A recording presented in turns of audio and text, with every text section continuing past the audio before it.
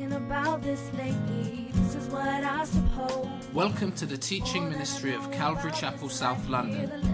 You can visit us at calvarychapelsouth.london.org. I realize you're not sitting right with me. So I'm on my knees for understanding. The more of the world I see, the more I see. Here I fit in, but I'm no diamond ring. I got a lot to learn, so I'm listening. Okay, so DNA. Why DNA? Well, basically, the aim of this session is to just break down the vision and values, the position and practices that are unique to us as Calvary Chapel South London. Scripture makes it clear that Jesus is the head of the church. You see that in Ephesians 5, Colossians 1, 1 Corinthians 11. That Jesus builds his church according to his pattern and purpose. We are the sheep of his pasture. And yet we see in 1 Corinthians 12 that there is diversity within the church, not just among us as individuals, but also amongst local expressions of the church. There's diversity. So if there wasn't diversity, the reality is that we would walk into any church, anywhere, and have exactly the same experience. But that doesn't happen. And that's not a bad thing. It's not a bad thing at all. Sometimes people kind of try and resist diversity and difference in the cause of unity. But because we're different, it doesn't mean that we're not united. And we see here in the way that the Lord's established the body, 1 Corinthians 12, there are diversities of gifts, but the same Spirit. There are differences of ministries, but the same Lord. And there are diversities of activities, but it is the same God who works all in all. And so as we consider verse 5,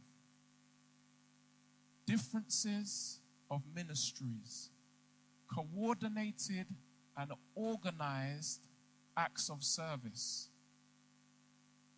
We recognize that we at Calvary Chapel South London are different to other churches, and that's the way that God would have it. So what is it that makes us different, and what is it that makes us distinct? Now, I'm going to unpack that and kind of give some insight to our history and so on. As I go through this session, I'm going to encourage you to take notes. I really am going to encourage you to take notes. Now, some of this information you will get given to you in written form, but it's good for you to take notes anyway. You know, we're always about promoting active listening. I see all the teachers smiling at me because they know all about that. Active listening helps save your mind from wondering, you know, what's happening in the EastEnders omnibus later, or is it going to be another long one this morning? In order for it not to be another long one, I'm going to give you references for you to go away and look up according to your need. And so I'm not going to be reading copious scriptures, but I'm putting the homework on you. Amen? Praise God. I'm sure you're pleased to hear that. So, just a little idea of our history with regards to Calvary Chapel South London. We realize that many of you are quite new to us as a church, and you don't really know our background and where we're coming from and how we've come into existence. History. Founding pastors, myself, Ephraim, Pastor Rob, and Pastor Patrick. I was going to put some old school pictures up there, but time wouldn't permit. Just to kind of give you an idea of when we came to faith and just God's work in our lives. Rob baptized in October 89. October 89. He's going to recommend the edit right there. Talk to him, bro. Talk to him. Married October 90.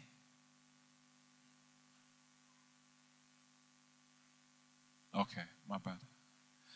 And we were ordained together at the York Pastors Conference. I'll talk more about that. Pastor P baptized around September 1990. And his wife.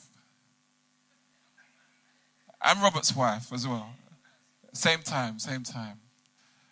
And got married April 92. 91, sorry. April 91. So how much is that this year, bruv?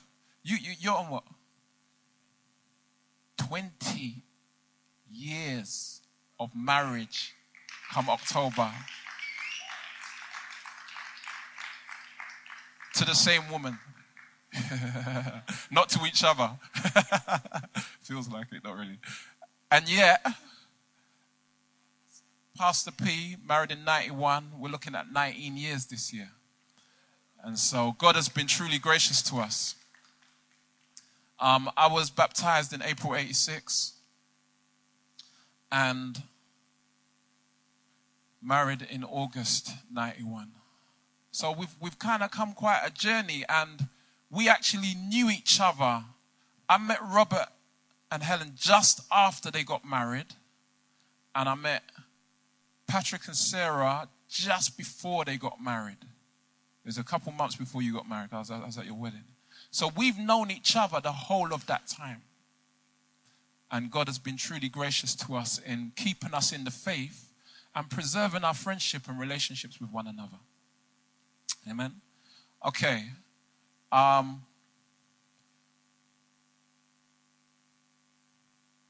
Experience. We were involved in evangelistic music ministry for about 8 to 9 years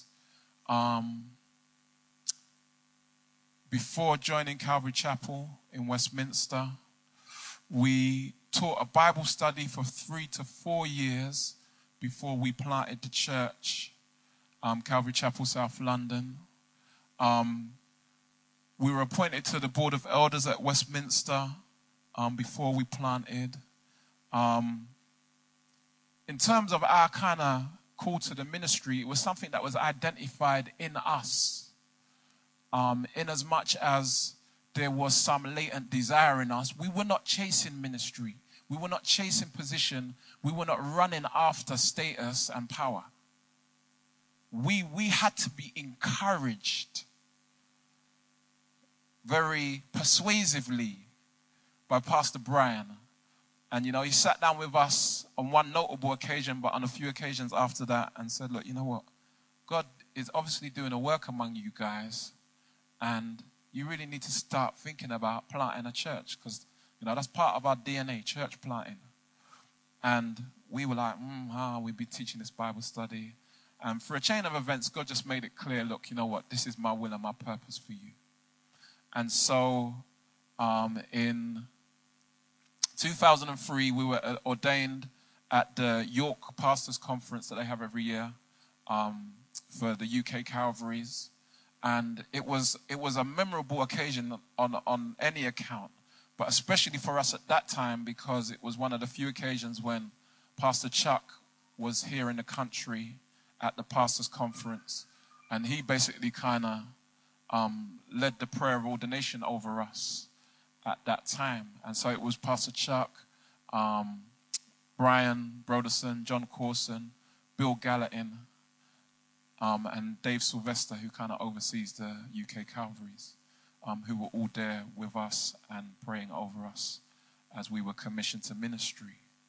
And it was kind of funny because it just worked out like that. It wasn't planned to be like that. It was obviously God's plan for it to be like that. And it seemed at the time, I don't know if you guys remember, that certain brothers were kind of like, almost like jealous. Say, wow, Pastor Chuck pray over you at your ordination. And in my mind, I was thinking, you know what, as long as the Lord is pleased with me, you know what, I don't really mind who it is, as long as they're obviously in the right place themselves. And so we're just grateful to God for the fact that there was a clear sending out, and for the fact that there is clear accountability as comes with being sent out. And, obviously you can be reassured of that. So that's a kind of brief view of our history. And let me give you a brief view of the essentials that formulate the basis of our fellowship. You may have heard us say it before, and you will hear us say it again. Calvary Chapel, South London is a fellowship of believers worshiping the Lord Jesus Christ. We're not a social club. And it is that unites us. It is that forms the common ground upon which we stand. You know, if you want to kind of just come because there are people that you like, you share things in common, you like the same kind of music, you support the same team, or you're into football, whatever, then there are other places you can go for that.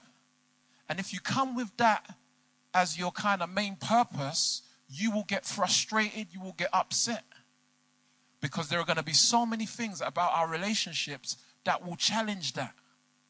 And so it's essential that we recognize the ground upon which our fellowship is based. And fundamentally, there are essentials. There are the essentials of the faith, the Christian faith, which form the common ground upon which we stand. Amen? We believe in the inerrancy and sufficiency of Scripture. That the Bible, Old and New Testaments, are the inspired, infallible Word of God in its original transmission. We believe that God is eternally existent in three distinct persons, Father, Son, and Holy Spirit. We believe that God is the personal, transcendent, and sovereign creator of all things. Now, as I'm going through these, you will find that these are, I'm sure, familiar to you. These are based on what is known as the Apostles' Creed, and it is that which was defined by the early church as being the tenets of the Christian faith. We believe that Jesus Christ is fully God and fully human, that he was born of a virgin, lived a sinless life, provided for the atonement of our sins by his substitutionary death on the cross, was bodily raised from the dead, ascended back to the right hand of the Father, and ever lives to make intercession for us. Amen? We believe that all people are, by nature, separated from God and responsible for their own sin, but that salvation, redemption, and forgiveness are freely offered to all by the grace of our Lord Jesus Christ. When a person repents of sin and submits to Jesus Christ as Lord and Savior, trusting him alone to save, that person is immediately born again and sealed by the Holy Spirit. All his/her sins are forgiven, and that person becomes a child of God, destined to spend eternity with the Lord. Amen? We believe that after Jesus ascended to heaven, he poured out his Holy Spirit on the church, enabling them to fulfill his command to preach the gospel to the entire world as his witnesses. We believe in the personal, visible, second coming of Jesus Christ to the earth. He will return with his saints to judge sin, reward the righteous with eternal blessedness, and the unrighteous with eternal punishment, and set up a kingdom of which there will be no end. Amen? Amen. So they're the essentials. They're the things that form the core beliefs of the Christian church and us as Calvary Chapel, South London. They're the non-negotiables. They're the things that, you know, there are loads of different things, and we'll touch on some in a while, that we can negotiate on, and Scripture might not be crystal clear on. And there are certain mysteries we see hidden in Scripture that people have been debating for decades and generations, centuries. But these factors are not them. This is the basis of our fellowship. And if there are things in there that you are diametrically opposed to, that you don't agree with, then we will willingly help you to understand the teaching of Scripture regarding them. But if you choose to say, I don't agree with that, then we'll say, okay, well, look, you're welcome to come, but I'm sure that it's going to actually be a very frustrating experience for you. and we couldn't admit you into membership. So they're the essentials. Moving on. Vision and values. So, we would imagine that every Christian church believes and agrees to the essentials. But then the distinctions begin to materialize. And so, what's our vision as Calvary Chapel, South London? What is the calling and purpose to which we feel called for such a time as this, in such a place as this? Now, quite frankly, it shouldn't be rocket science. And when people's vision and values kind of become much more complicated than Scripture, it is actually a cause for us to kind of step back and think twice and be a little concerned. Because at the end of the day, we're just supposed to be working out the word, right? So, vision and values. Calvary Chapel, South London is to be a healthy and vibrant community of worshippers of the Lord Jesus Christ, equipped to disciple and effective in outreach to the glory of God the Father through the Lord Jesus Christ by the power of the Holy Spirit. So it's quite straightforward. The mandate of the church, as we see in Scripture, is to go and make disciples. And in order to make disciples, disciples need to be strengthened and equipped. Let me break down a couple clauses in there just for clarification, because it seems like quite a simple statement, but there is thinking behind it. Healthy and vibrant. Not sickly or reproachable. Now, in the book of Revelation, in chapters 2 and 3, we see that the Lord addresses 7 churches. And there's only one church that he has nothing bad to say about. The church of Philadelphia. To the others he says, yeah, I see your good works, but I have this against you. I see this, but. And we see that the church of Philadelphia was a picture of a healthy church. We recognize that we can meet in the name of Jesus and we can sustain fellowship, but does that necessarily mean that our fellowship is healthy and our worship of God is healthy and fruitful?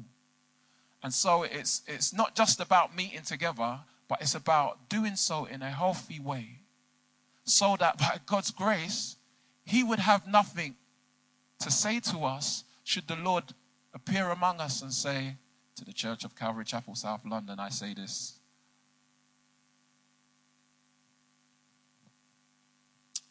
Community of worshippers of the Lord Jesus Christ. So as mentioned before, Jesus is the head of the church. We are Christ-centric in that we recognize Christ alone is the means of salvation. And it is through him that we are able to worship God. Again, as mentioned before, that is the purpose and focus of our gathering together. We don't gather together in the name of Man United or the Rotary Club or whoever, whatever. Not even in the name of Calvary Chapel. It's actually in the name of Jesus that we gather, and it is the purpose for our being, the purpose that informs and undergirds all of our relationships.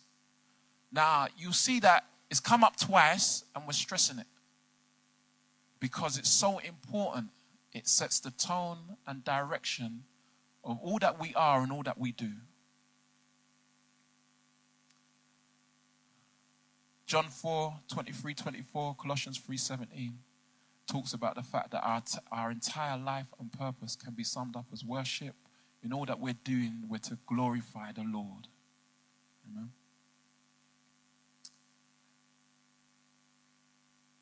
Equipped to disciple and effective in outreach. So, us fellowshipping together as a church is not just about us being intellectually stimulated.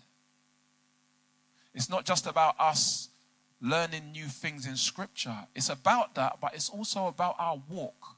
It's about the word, but also about our walk. It's about biblical information, but also character formation. That's true discipleship. Jesus didn't just call the 12 and hold seminars and preach sermons, but he walked with them and helped them to apply the word to their lives and walk it out, work out the truth of the word. So it's important that we are steeped in the word, that we're understanding the word, that we're growing in the knowledge of the truth, but that we are being transformed by it. Romans 12:2 is a classic scripture, among others noted there. Matthew 28:19-20, 1 Thessalonians 5 verse 11. That's, it speaks of the fact that we're to be not conformed to the world, but that we are to be changed, transformed by the renewing of our minds. And that's a summary of discipleship right there. Oh, you're going to see that one. Oh, yeah, you can go to the next one, but that was covered anyway. Values. What are the things that are important to us? So, we're Christians. We meet together in the name of the Lord. What are the things that are important to us as a church, as a local expression of the church? What are the things that are completely in tune with our pulse as Calvary Chapel, South London? Well, in Acts 2:42-47, we see highlighted 4 distinct areas. Firstly, we see that the disciples continued in the apostles' doctrine. The apostles' doctrine. Even at the birth of the early church, there were many other teachings in existence. I mean, the church was birthed out of Judaism. So the fact that the teaching, which is the meaning of the word doctrine, defined body of teaching, is recognized as being the apostles' teaching, separates it and identifies it as being unique from other teaching. It wasn't just the teaching of the Torah and the teaching of Moses, but it was the teaching of the apostles, who were special messengers commissioned by Jesus. And even today, there are many other teachings that exist, even professed by those who claim to be Christians. Teachings that are not consistent with the apostles' doctrine, as we find revealed in the totality of Scripture. And so, yes, we're given to teaching the word, but according to that which was authoritatively handed down by the apostles. We see fellowship. Fellowship of the saints. They continued in fellowship daily, breaking bread from house to house. Fellowship is actually a fundamental part of Christian life. It is not an optional extra, but it is fundamental to our life as believers. And when I say fellowship, I don't just mean Sundays. I don't just mean when we gather for our worship services on a Sunday morning. Because if we're all honest with ourselves, and many of us don't need any encouragement in this regard, we would say that this don't come like real fellowship. I don't really feel that I'm getting to know anyone and anyone's getting to know me. I don't really feel that people are kind of understanding the issues that I'm facing in my walk or the challenges I have understanding certain texts. This is a worship service. We come together to worship around the reception of the word. As Paul said to Timothy, give yourself to the public declaration of the word. There has to be those occasions where that's the focal point. We come together and worship God in praise and lift up our prayers unto him. But fellowship is so much more than that. And it has to be so much more than that because we're disciples. And so fellowship is a key and fundamental aspect of the Christian life that we are all called to as believers. And we see that in Acts 2, people were welcomed into fellowship having been baptized, having openly and publicly professed Christ as Lord and Master of their lives. And so on that basis, they were welcomed into fellowship. And the ongoing expression of their fellowship was the breaking of bread, sharing in communion regularly. We see prayer was fundamental to the inception and life of the early church. With that, I've tagged on praise. In that section of scripture, we don't see it specifically stated, but we recognize that it was also a fundamental part of the early church life. And even if you wanted to consider and look at praise as being, as the Psalms are, we look at the Psalms and often we just read them and we see that, it's David or other psalmists talking to God, sharing their heart, pouring out their heart to God. But actually, Psalms are all songs. And it can be so easy as we read that, from moment to moment, to actually forget the fact that actually, these were songs. And so, giving praise to God with the fruit of our lips is also a fundamental part of our fellowship and worship of Him. And then mission, evangelism and church planting. Again, fundamental to the inception of the church, the mandate of the church. And again, we see it in verse 47 of the text there, that they added to the church daily as such as would be saved. And so we must be missional, not even just, we kind of do evangelism. I do other things, and whilst I'm doing other things, I kind of fit a bit of evangelism in now and then, or we have an evangelism program, and the program's fulfilled, but when the program's finished, then we kind of kick back and, we're not evangelistic anymore. Mission is so much more than just evangelism. Mission is a way of life. Mission is a mindset. Mission is an ongoing expression of our commitment to Christ. Okay. I'll read through these. I'm sorry you can't see the ones in red. It is important our worship of God should be biblical. Therefore, we place great emphasis upon teaching the word of God according to the apostles' doctrine, that He might instruct us how He should be worshipped. It is important our worship of God should be relational. Therefore, we esteem the church as the visible body of Christ, into which we gain admission through baptism and the ongoing expression of breaking the bread as we worship. Get the next one, bro. It is important our worship of God should be fruitful. Therefore, we look for His love in our lives as the supreme manifestation that we have truly been worshiping Him as we fellowship one with another.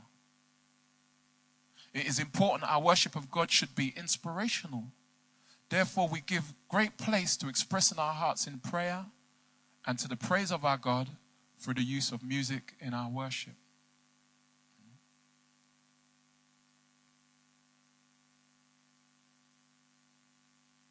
It is important our worship of God should be missional. Therefore, we are committed to make disciples that make disciples through proclamational and relational evangelism and church planting as an outflow of our worship. It is important our worship of God should be spiritual. Therefore, we remain flexible and yielded to the leading of the Holy Spirit to direct our worship. So they're the things that, as far as our life as a local expression of the church go, those things are important to us. These things are core values that temper and shape the nature of our fellowship and the way in which we fellowship one with another. Amen? Now, there are other issues that they're not essential issues. They're convictions with regards to certain aspects of Scripture. They're things that other people may disagree with us concerning, and we're happy to disagree agreeably. And we still love them as our brother and sisters because we recognize that we share common ground in our conviction and our standing on the essentials. And there are a number of things that are non-essential issues, but based on searching the Scriptures, one may be given to take a particular view or another. Now, the first thing I'd say before we look at those non-essentials is this. The non-essential issues are such that there should never be division over them. There should never be division over non-essential issues. These things are not essential to our salvation. These things may influence how we relate to one another. They may influence our worship of God. But ultimately, these are not the things that make or break us as to whether or not we're Christians. And so, one of the things that we as elders have always maintained and seek to encourage is a fellowship of the thinking. You know, we say we got to be like Bereans. As you hear us up here teaching the word, you got to be making notes and searching the Scriptures like the Bereans did in Acts 17 when they listened to the Apostle Paul. They listened to the great Apostle Paul, you know. And yet it says they went away and searched the Scriptures to see that it was so. And they were commended by the Apostle Paul for that. He weren't offended by it. He said, you guys are noble. And so this is what we encourage. Noble Christianity. That you wouldn't just receive the word and swallow it because, you know, Pastor Robert said it. And he's been a Christian, 20 years. Search the Scriptures. And there are going to be things that you might look at, and based on where you're at and your understanding, you may differ with what you hear taught. It should never be an issue for separation and division. Because we're thinking people growing in our understanding. Nobody has a monopoly on knowledge. Particularly the knowledge of God. The only one who could have a monopoly on the knowledge of God is God, right? Because he's eternal. We will spend eternity learning new things about God. And so we mustn't be as arrogant and proud as to, take a position in one of these non-essentials and feel that we cannot be questioned and you have to see it my way, or casting you off as a heathen. So, some of the non-essentials. Pneumatology, the person and work of the Holy Spirit. The gifts of the Holy Spirit. Many people have come to Calvary Chapel, South London and say, you guys don't believe in the gifts of the Spirit, do you? Because they don't see us encouraging the speaking of tongues in the services and other such things. They say, you got no power. Well, we do believe in the expression of the gifts of the Holy Spirit among us, as long as it is within the biblical framework presented for their expression. And so there are many things that are done by other churches and other Christians, and they have a conviction as to it being acceptable, but we don't share that conviction with regards to the gifts. And furthermore, we recognize that actually the greater matter of importance is love. That we would sought to be used by the Lord, that he would express his gifts through us, but because our faith is motivated by love, our faith is working by love for the edification of the body.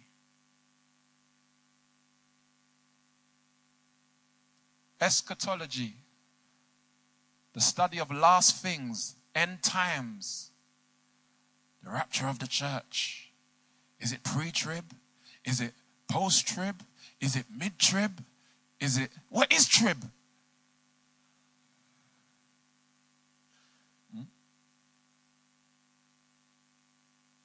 Okay, yeah, my bad. What is trib? Well, there are different views as to when Jesus will come again for his people. And we done a set of teaching on it called The Times of the Signs, back when we taught the book of Mark. And so you can look that up and order that to hear the detail of it.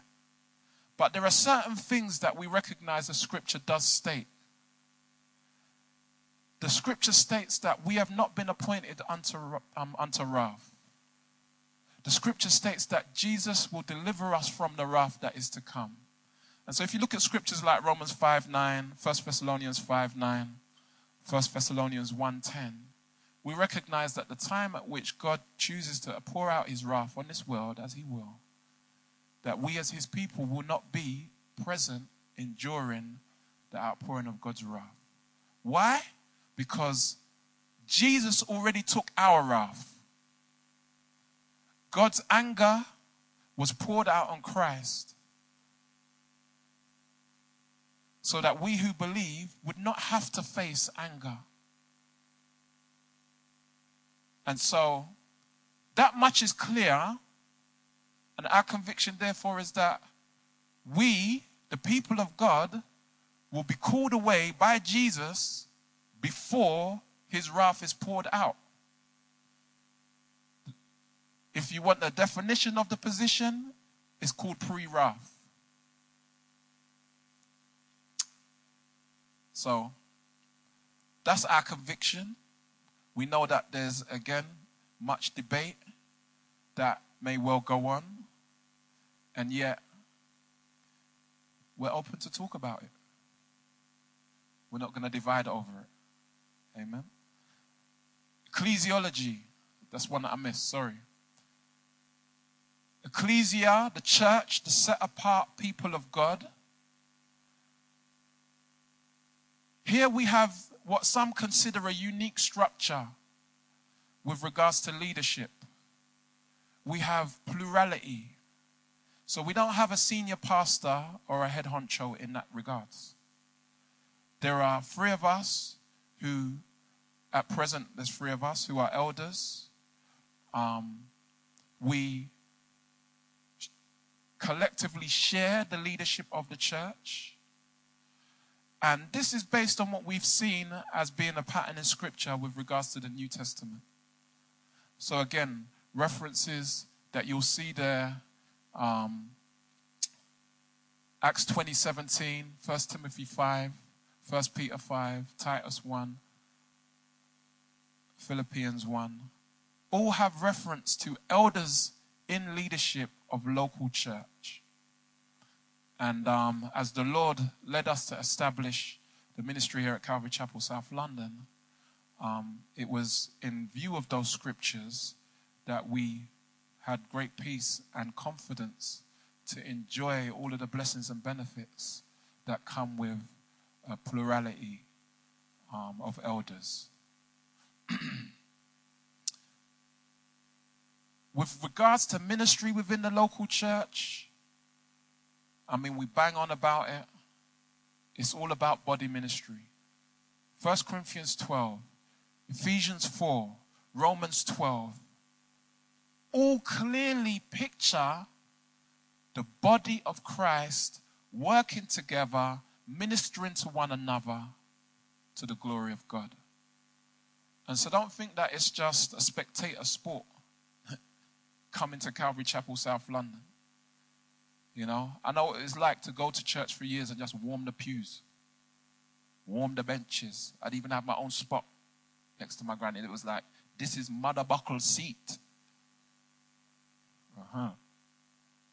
But that's not the picture of church life we see.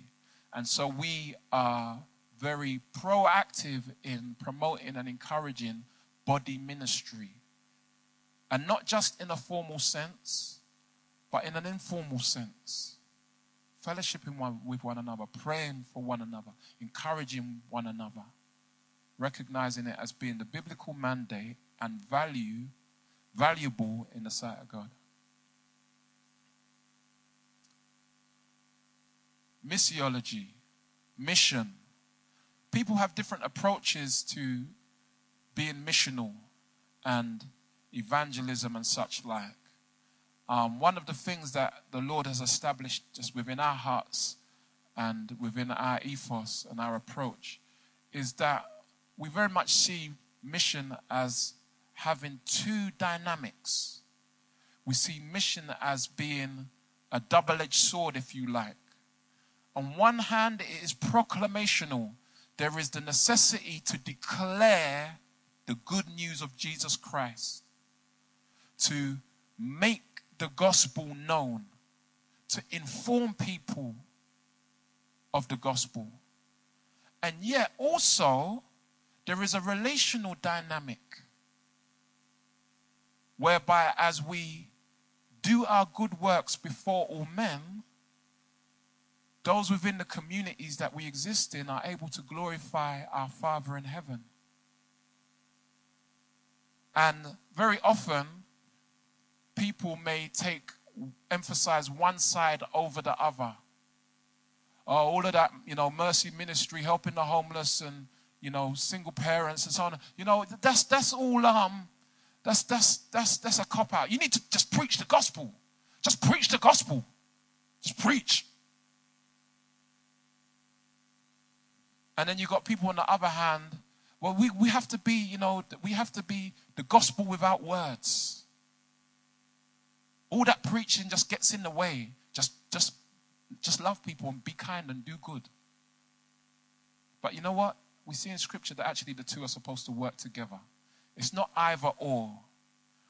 And as the church has developed, we established the outreach ministry, urban mission, which really kind of embodies those two facets of mission. On one hand, it's proclamational. On the other hand, it's relational. You get an event like God Corner where we're out there bawling out the gospel all day. And yet you get situations like urban mission schools and community where we're working in schools with young people, doing socially constructive work in a means to build relationship with them so that we have then opportunity. We gain opportunity through those relationships to minister the gospel of life. So the two work hand in hand, and we are absolutely besides ourselves with anticipation as to how our missional drive will grow as we become more surely established.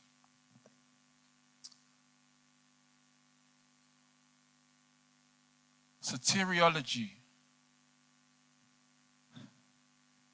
The sovereignty of God and the responsibility of man.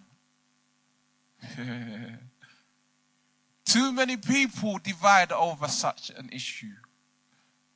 And there's been some recent controversy which we've just observed with great interest. And yet, all we have to say is this, it's quite simple. We believe the Bible. We believe the Bible when it talks about the sovereignty of God. Now, let me break it down because some of you might not really kind of get what the issue is. There is a view of God's work in salvation that is known as Arminianism. And there is another view of God's work in salvation that is called Calvinism, which are not really helpful terms, but they're just commonly used terms out there. And very often, people that hold either view butt heads and clash and collide and look down on each other and so on and so forth. But you know what? At the end of the day, the Bible teaches that God is sovereign. And we see, the Bible talks about predestination in Ephesians 1. It talks about predestination in Romans 8. And yet we see that on the other hand, God's going to hold man accountable. He holds people accountable for their sin. And so how can someone not be held accountable if they're not responsible? And we see this communicated in John 3:16, 1 Timothy 4:10, 1 John 2:2. And ultimately, salvation is a gift of God. It's a gift of God. It is a work of God. And yet people will be judged if they're not saved. And to be honest, it's a mystery. And it's such that you just have to take the scripture as you read it. So I know in Acts 13, I know Pastor Robert's been trying to duck this one. It's like, no, it's true. No, sorry, bro. I do you wrong. He's been bracing himself. True? To clarify as much as is necessary within the context and the flow of the text. So in Acts 13, what is it, 42? 38? As many as were appointed unto salvation, unto eternal life, believed. As many as were appointed unto eternal life, believed. It says what it says. It says what it says. And so when we come across these scriptures, we just take them for what they say and recognize that we're mere mortals. We do not, Deuteronomy, is it 29:29 says the hidden things are of the Lord. There's certain things in the whole framework of understanding these things that God has chosen to keep to himself. So who are we to try and pry it out of his hand? And so as far as we're concerned, we believe the Bible. We believe it when it says that we're predestined and we've been appointed. And we believe it when it says whosoever will come. Yeah? Amen. Yeah. For the record, verses Ephesians 1:4-5, Romans 8:29-30, John 3:16, 1 Timothy 4:10, 1 John 2:2, Ephesians 2:8-10, defining salvation as entirely a work of God. Romans 3:23, all have sinned. Matthew 12:36 and Acts 17:31, speaking of man's responsibility before God and the fact that he will judge man. Okay. So, other things, apart from our kind of convictions with regards to certain positions, what about certain practices? And this is going to be particularly relevant if someone has any kind of church background. So if you've just kind of come to the Lord and you're not really kind of with church and church traditions and so on, this won't really matter that much to you. But for some of us who've kind of got some history and some experience, we've been around the block a minute, things like tithes and offerings, it's like we've had numerous people, do you not believe in the law of the tithe?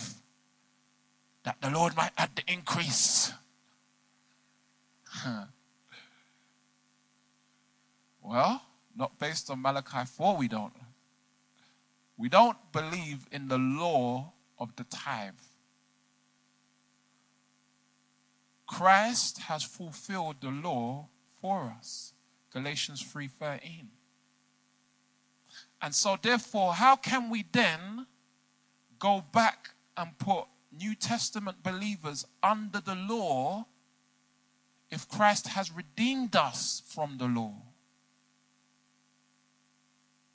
So it is a misuse and a misunderstanding of the text to say that you are legally bound to give 1/10 of your income.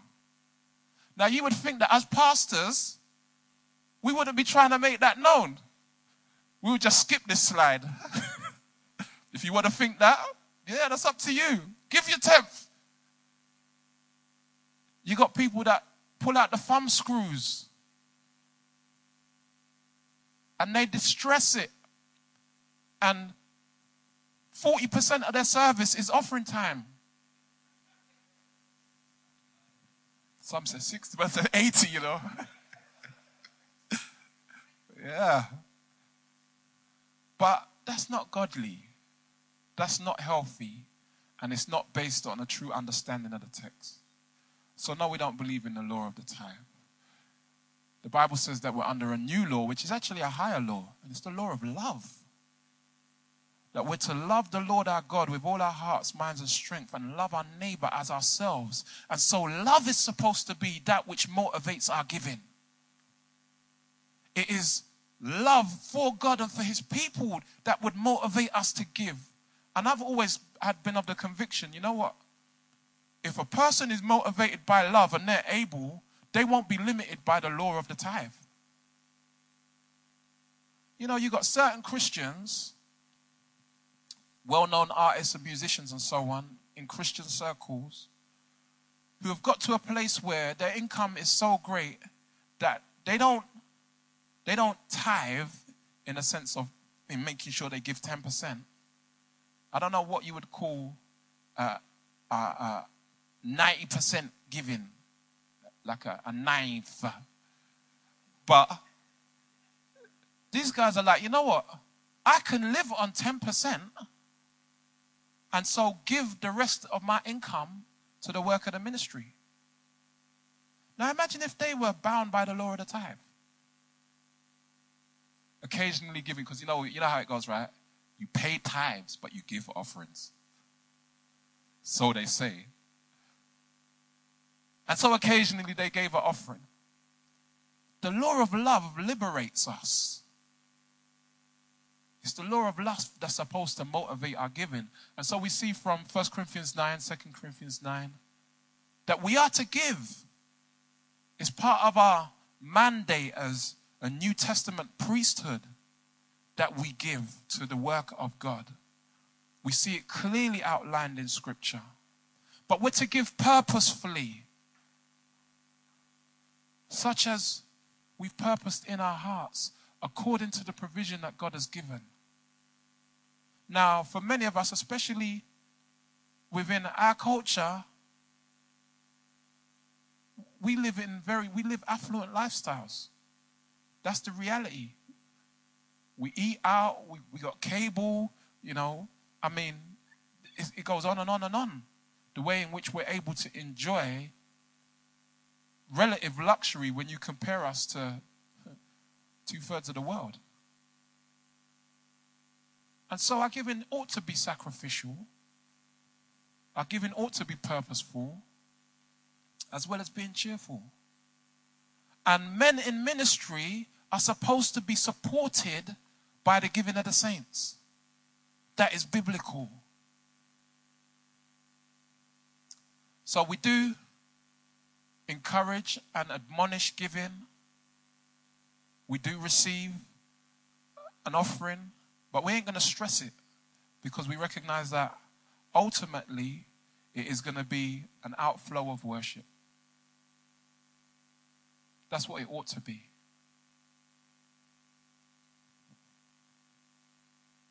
A lot of people are quite disarmed by the fact that we have quite an untraditional and informal approach.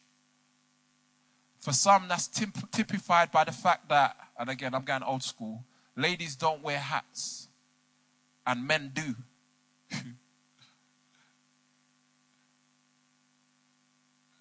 And again, that's based on a misappropriated view of Scripture.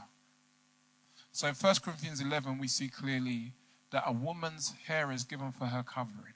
Now, I mean, this is how deep it was. When I was coming up in church, and in fact, when we were going to get married, we were in marriage counseling. And the thing that I remember most from our one session of marriage counseling was, if your wife come down the aisle wearing jewelry, I will not marry her. Because she never used to wear a hat to church and she wore jewelry.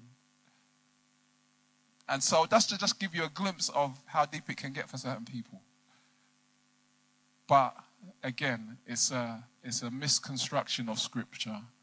And even, practically, we recognize that the portion of text, 1 Corinthians 11, is dealing with cultural issues and the need for us to be culturally sensitive as we minister the gospel. And we see that started in 1 Corinthians 10 as Paul begins to speak about meat offered to idols. So when you look at the overall context, there is another point being made there, which would have been obvious to Jews who were hearing it, because the Jewish men, would not pray without their head covered. In fact, you look at the priesthood, and one of the chief garments was a turban that they had to wear. And so you say, okay, well, how can it be in this part of the scripture it is this, and in another part of the scripture it seems to be something different? Is God really that concerned about head covering? And so we don't place any emphasis with regards to clothing. Come as we are. And thank God that we're able to. And, we will never place emphasis on that, because we've all experienced. I remember watching an unsaved guy come to church in his shorts, being told, looked up and down,